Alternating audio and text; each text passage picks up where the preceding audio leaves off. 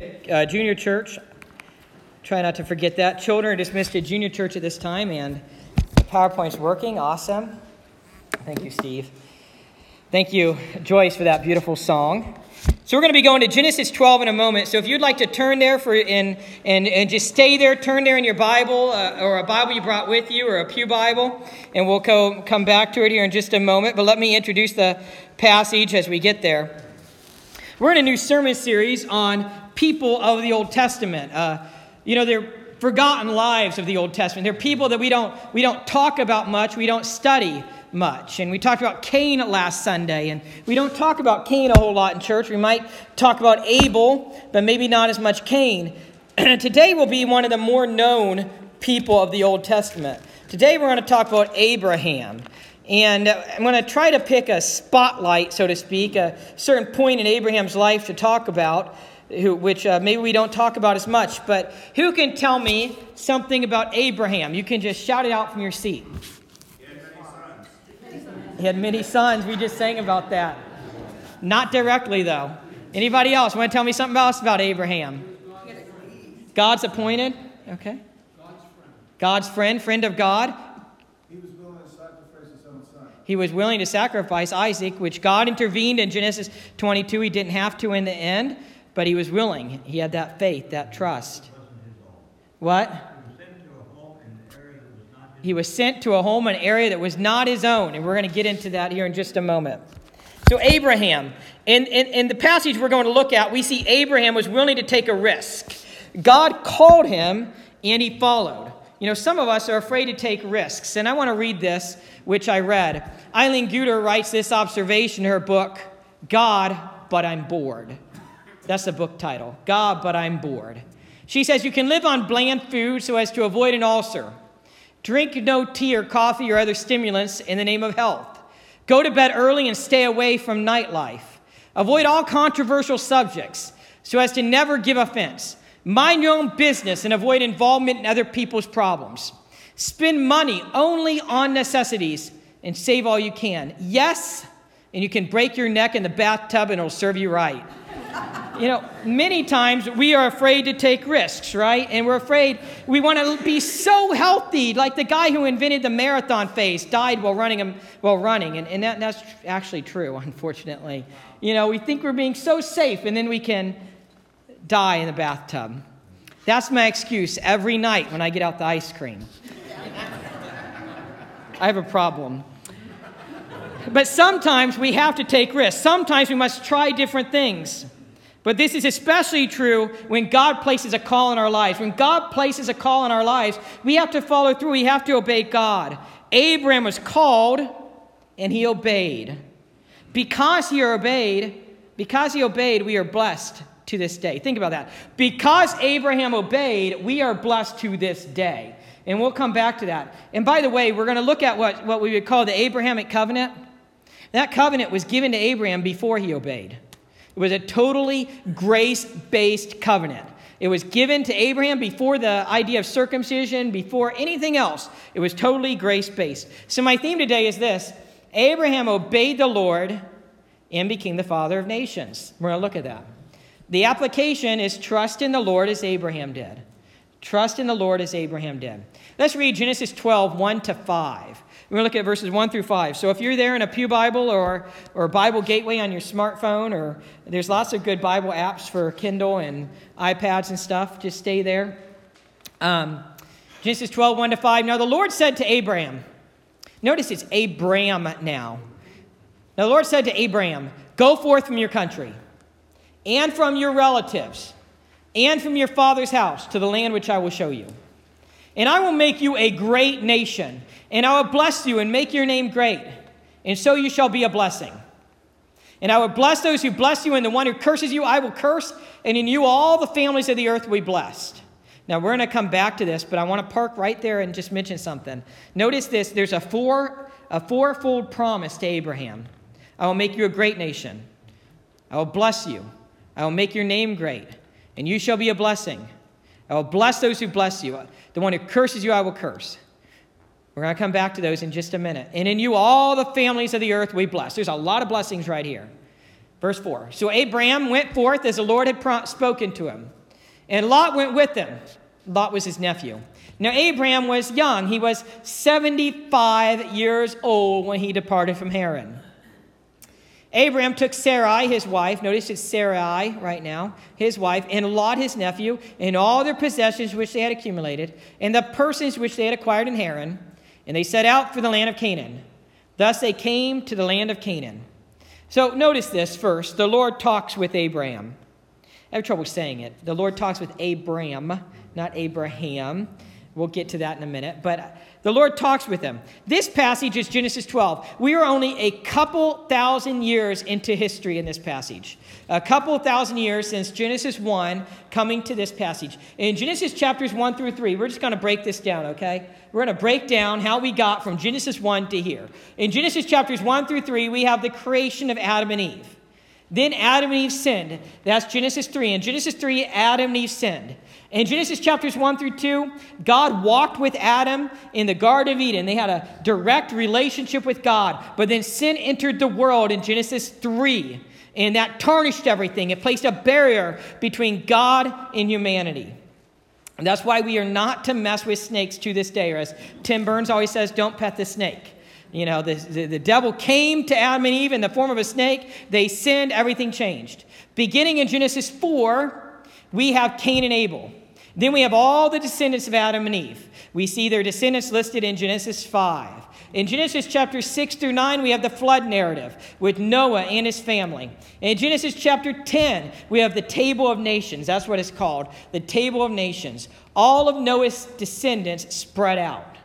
They all spread to different areas, to Italy and Germany and all these different areas, to Palestine. All these different areas, they spread out. In Genesis chapter 11, we have what's called the Tower of Babel. And then at the end of Genesis 11, we're introduced to Abraham. The end of Genesis 11, we're introduced to Abraham. Abraham's father begins moving the family from Ur to the land of Canaan, and they stopped in Haran. And we're going to, if the computer holds out, we're going to show you a map of that here in just a moment. But Abraham's father began the move, and then Abraham picks up on that here in Genesis 12. Brings us to Genesis 12. Get this, the rest of Genesis and the rest of the Old Testament will be about Abraham and his descendants. His descendants become the people of Israel. That's why we can sing, not me, but the children. Father Abraham had many sons. The rest of Genesis and the rest of the Old Testament is all about Abraham's descendants. They became Israel. Right here, the Lord talks to Abraham. Notice that he is Abraham, not Abraham. Later, the Lord changes his name to Abraham. In Genesis chapter 17, verse 5, and chapter 17, verses 15 through 16, Abraham and Sarai are both renamed. Abraham means father of a multitude, and Sarah means my princess. So God gave them a name based off of the fulfillment of the prophecy of the Abrahamic covenant, that they will be the father of many nations. The Lord talks to him. The Lord now calls Abraham to leave his country, his relatives, his father's house.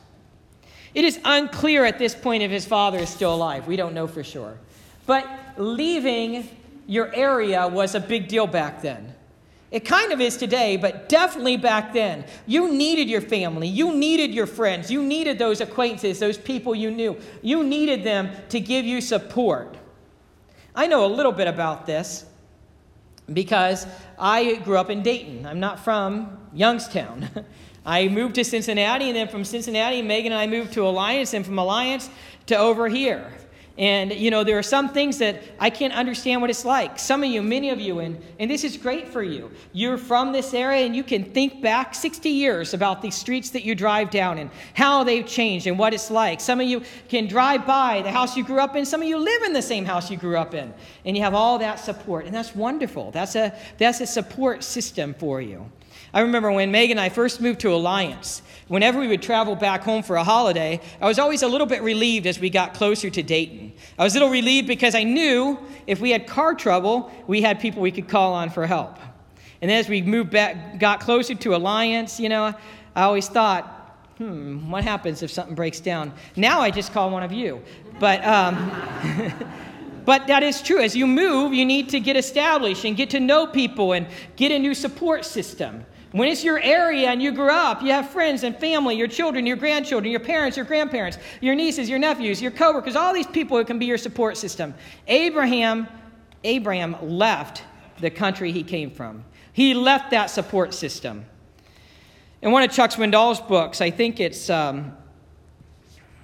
Improving Your Serve, he references that in American history, when the pioneers moved west, when they went west, young man, I had trouble saying that, went west, young man.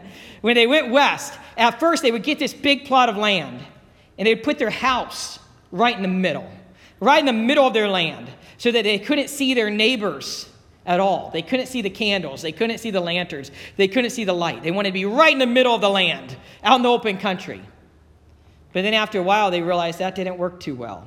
So they started putting their houses at the edge of the properties.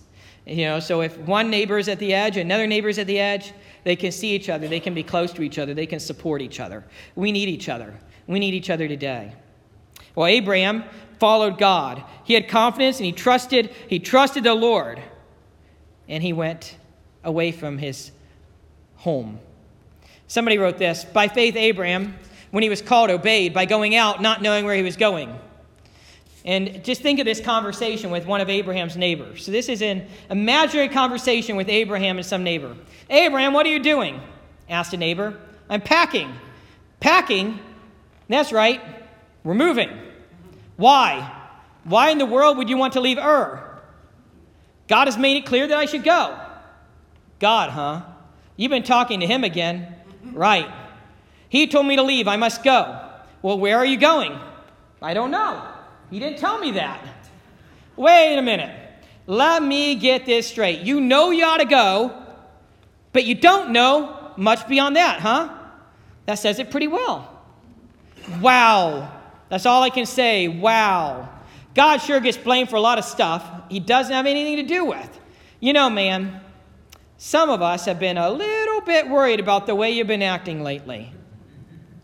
Up to now, it's just been a little strange. But this, Abraham, this takes you off the end of the pier. It's like everyone's saying, you really are off the deep end. That's how it would have looked. Abraham trusted the Lord when the Lord called him.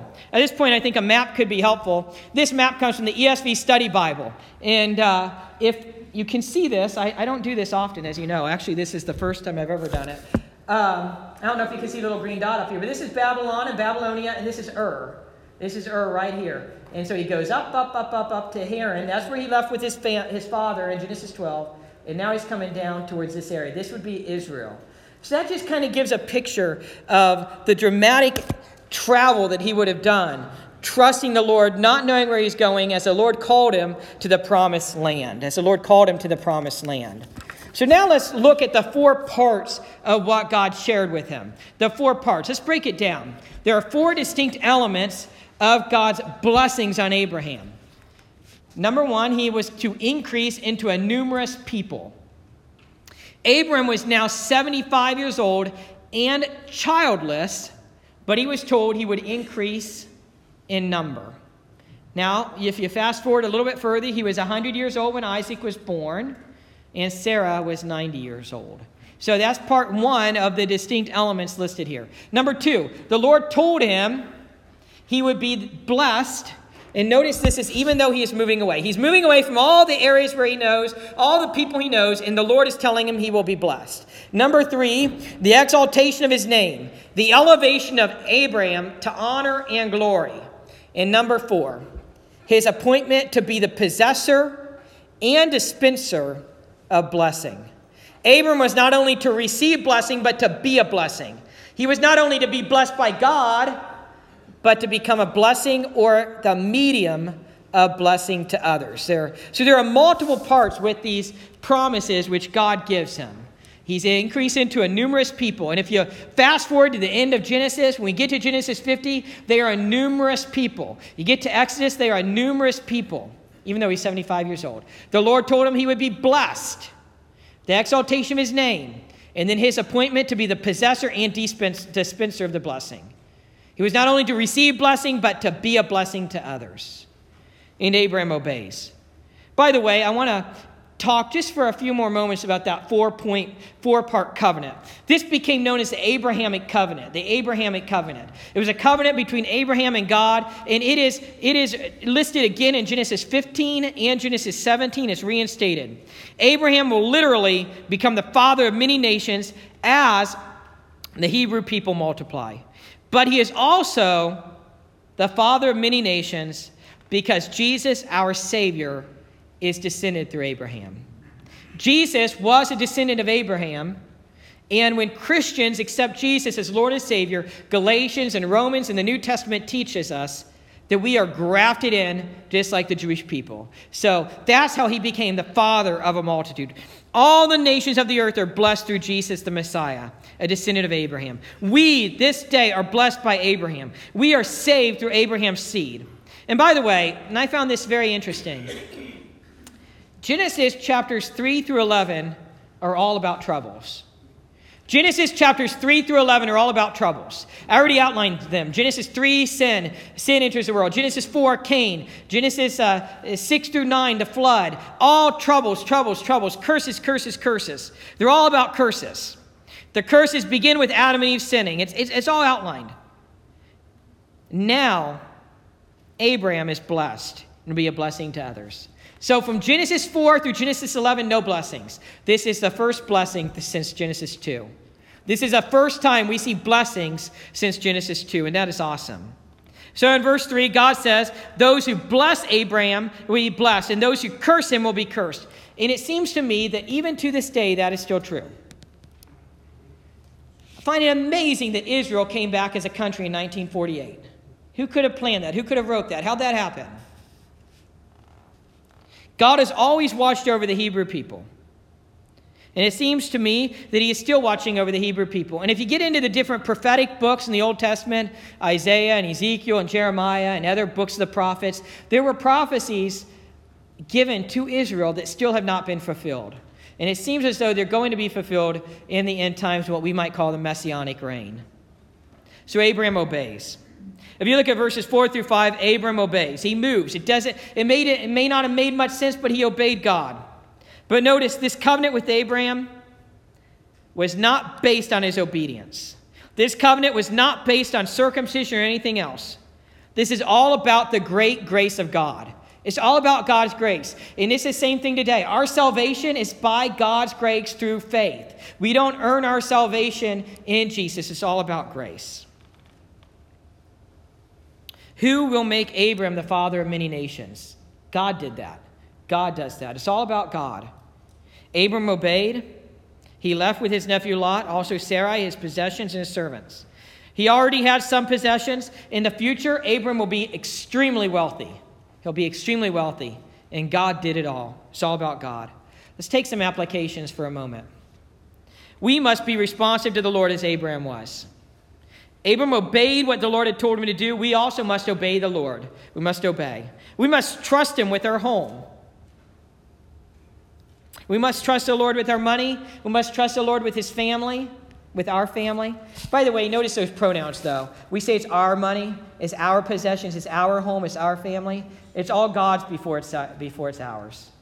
Our children belong to the Lord before they're ours. We're just stewards. Psalm 50 says God owns the cattle of 1,000 hills. It all belongs to the Lord. We just trust him with it. We must trust the Lord. We must recognize the Lord is sovereign and in control, as we see in this passage. In verse 2, we see the Lord is the one who blesses Abraham. The Lord makes his name great. The Lord makes him a great nation. In verse 3, we see that it is the Lord who blesses those who bless him and curses those who curse him. It is the Lord who blesses all the families of the earth through Abraham. We must recognize that. That's an application for us. We must recognize that God's sovereignty and how he's in control. Many times we want him to be sovereign, but we don't want him to be in control. We got to let God be in the driver's seat. We're in the back seat. We're in the trunk. We're in the back. Let God drive. We must recognize the Lord gives blessings out of grace. As verse 1 shows, Abram did not do anything to earn this covenant. And we must worship the Lord.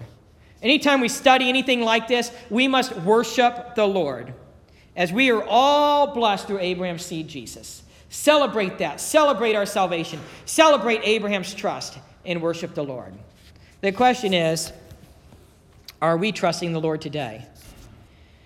In 1986, a Christian worker named Steve Saint was traveling through the country of Mali when his car broke down.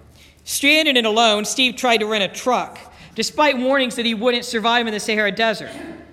After he failed to find a truck, in his fear and discouragement, Steve's thoughts ran to his father, Nate Saint, a former missionary in Ecuador. When Steve was only 5 years old, natives speared to death his dad and 4 other missionaries. Among them, Jim Elliot, if you've ever heard of Jim and Elizabeth Elliot. Now, 30 years later, Steve found himself questioning his father's death. Steve reflected, "I couldn't help but think the murders were capricious, an accident of bad timing." When Steve asked some locals directions to a church, a few children led him to a tiny mud brick house with a poster on the wall showing wounded hands covering a cross. A man in flowing robes introduced himself as Na of Infa Yatara. Na started sharing with Steve about his faith in Christ. Na is sharing how he became a Christian, his testimony. After becoming a Christian, his family disowned him. His mother even put a sorcerer's poison in Na's food at a family feast. Get that. This guy was a Muslim, became a Christian. His family disowned him. His own mother tried to poison him. He ate the food but suffered no ill effects. When Steve asked Na why he was willing to pay such a steep price for following Christ, he simply said, "I know God loves me and I'll live with him forever." But Steve pressed, "Where did your courage come from?" Na explained this. He explained that when he was young, a missionary gave him books about Christians who had suffered for their faith. Then he added, "My favorite was about 5 young men who risked their lives to take God's good news to people in the jungles of Ecuador. The book said they let themselves be speared to death, even though they had guns and could have killed their attackers." Utterly shocked, Steve said, "One of those men was my father." Now Na felt stunned. "Your father," he exclaimed. Then Na told Steve that God had used the death of those 5 brave missionaries to help him, a young man, a young Muslim who had become a Christian, hold on to his faith. What this is not sharing is that when those 5 young missionaries were speared to death in Ecuador, one was Steve Saint's father, Nate Saint. Another was Jim Elliot, and there were 3 others. They were all speared to death, even though they had guns.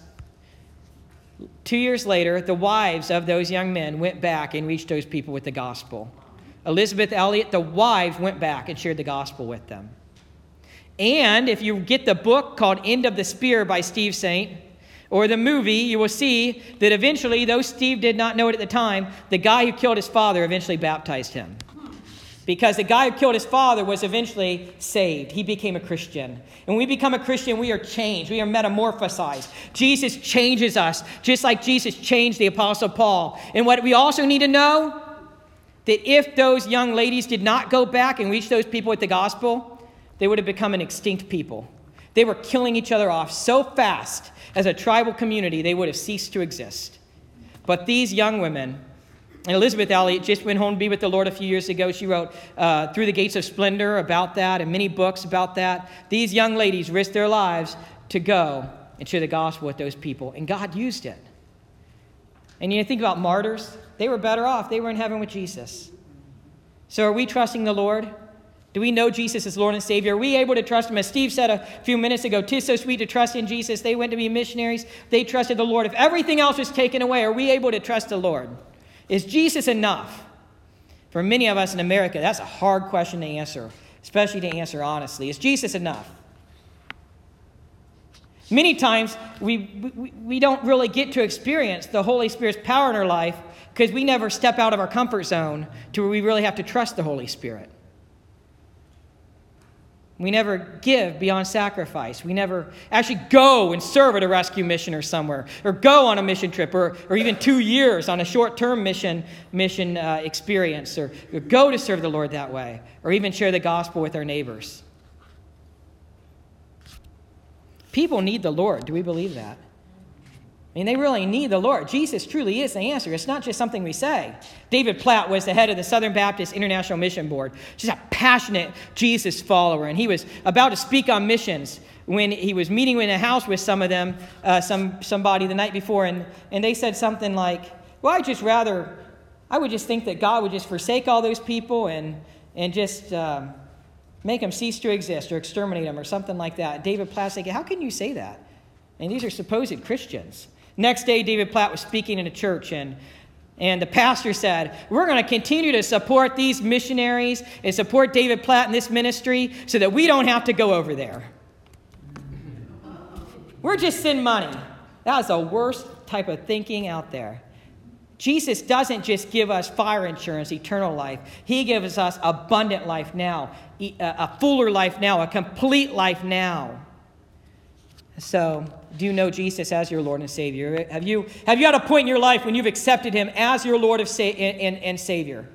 The Bible can be summed up, and I've shared this with some of you, or with all of you, with the acronym that spells gospel. God created us to be in a relationship with him. We see that there in Genesis 1 through 2. Adam walked with God in the Garden of Eden. But our sins, they separate us from God. We see that in Genesis 3. When Adam and Eve sinned, there was a separation from God. It's like the power was out. The electric was turned off spiritually because of sin. We don't think our sin's that bad because we aren't comparing ourselves with God. We're comparing ourselves with our neighbor or a friend or a coworker. But God is holy, and one sin separates us from God. Sins cannot be removed by good works. We see that in the rest of the Old Testament. Our good works don't cover sin. And that creates a dilemma because God loves us and God wants a relationship with us, but we have that sin that needs to be dealt with. So Jesus took action. Paying the price for our sin, Jesus died and rose again. He died. Imagine yourself at the foot of the cross. Jesus is on the cross, and your sins go from you to him. And everyone who trusts in him alone has eternal life. And a life that's eternal means being with Jesus forever. But it's not, our life with Jesus doesn't begin at death. It begins when you accept him as Lord and Savior. It begins now.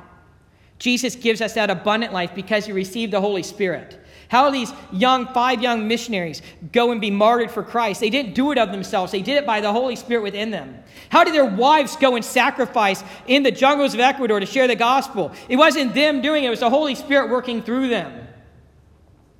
We have complete life. That when we accept Christ as Lord and Savior, the power is turned back on spiritually. Is a power turned back on within you spiritually? Some of you maybe accepted Christ decades ago, but you're not living for him. You need to repent and turn your life back to him. Some of you, maybe you've accepted Christ, but you really haven't surrendered. You're still living for self, and you got to get self off the throne and live for Christ. The Bible uses 4 verbs to describe our commitment to Christ. Confess, believe, trust, commit. We're called to confess we are sinners in need of a Savior. Believe in him as the only Savior, that he died on the cross for your sins and rose again. And we're called to commit to him and trust in him. This means that we firmly make the decision to be with Jesus in order to become like him and to learn and do all that he says, and then arrange our affairs around him. I'm going to give a closing prayer, and it's going to be just I'm just going to go straight to a prayer of salvation. If you've never surrendered your life to Christ, I'm going to give a prayer. It is a prayer of commitment. If the Holy Spirit is prompting you to surrender your life to Christ today, I'm going to invite you to say a prayer with me. Let's close our eyes and bow our heads right now, all of us. So all of us do it. Let's go to a meditative, prayerful state. And let me ask you, is the Holy Spirit convicting you to turn your life over to Christ right now, to surrender to him and make him Lord of your life? If he's convicting you of that right now, I would like you to respond by raising your hand. Just everybody quiet, every eye closed, every head bowed. I see those hands. Turn your life over to Christ. Say this prayer with me. The prayer is not a magical formula. It's just telling Jesus what you're doing. You're not saved by the prayer. You're saved by what's in your heart. Let's pray. Lord Jesus,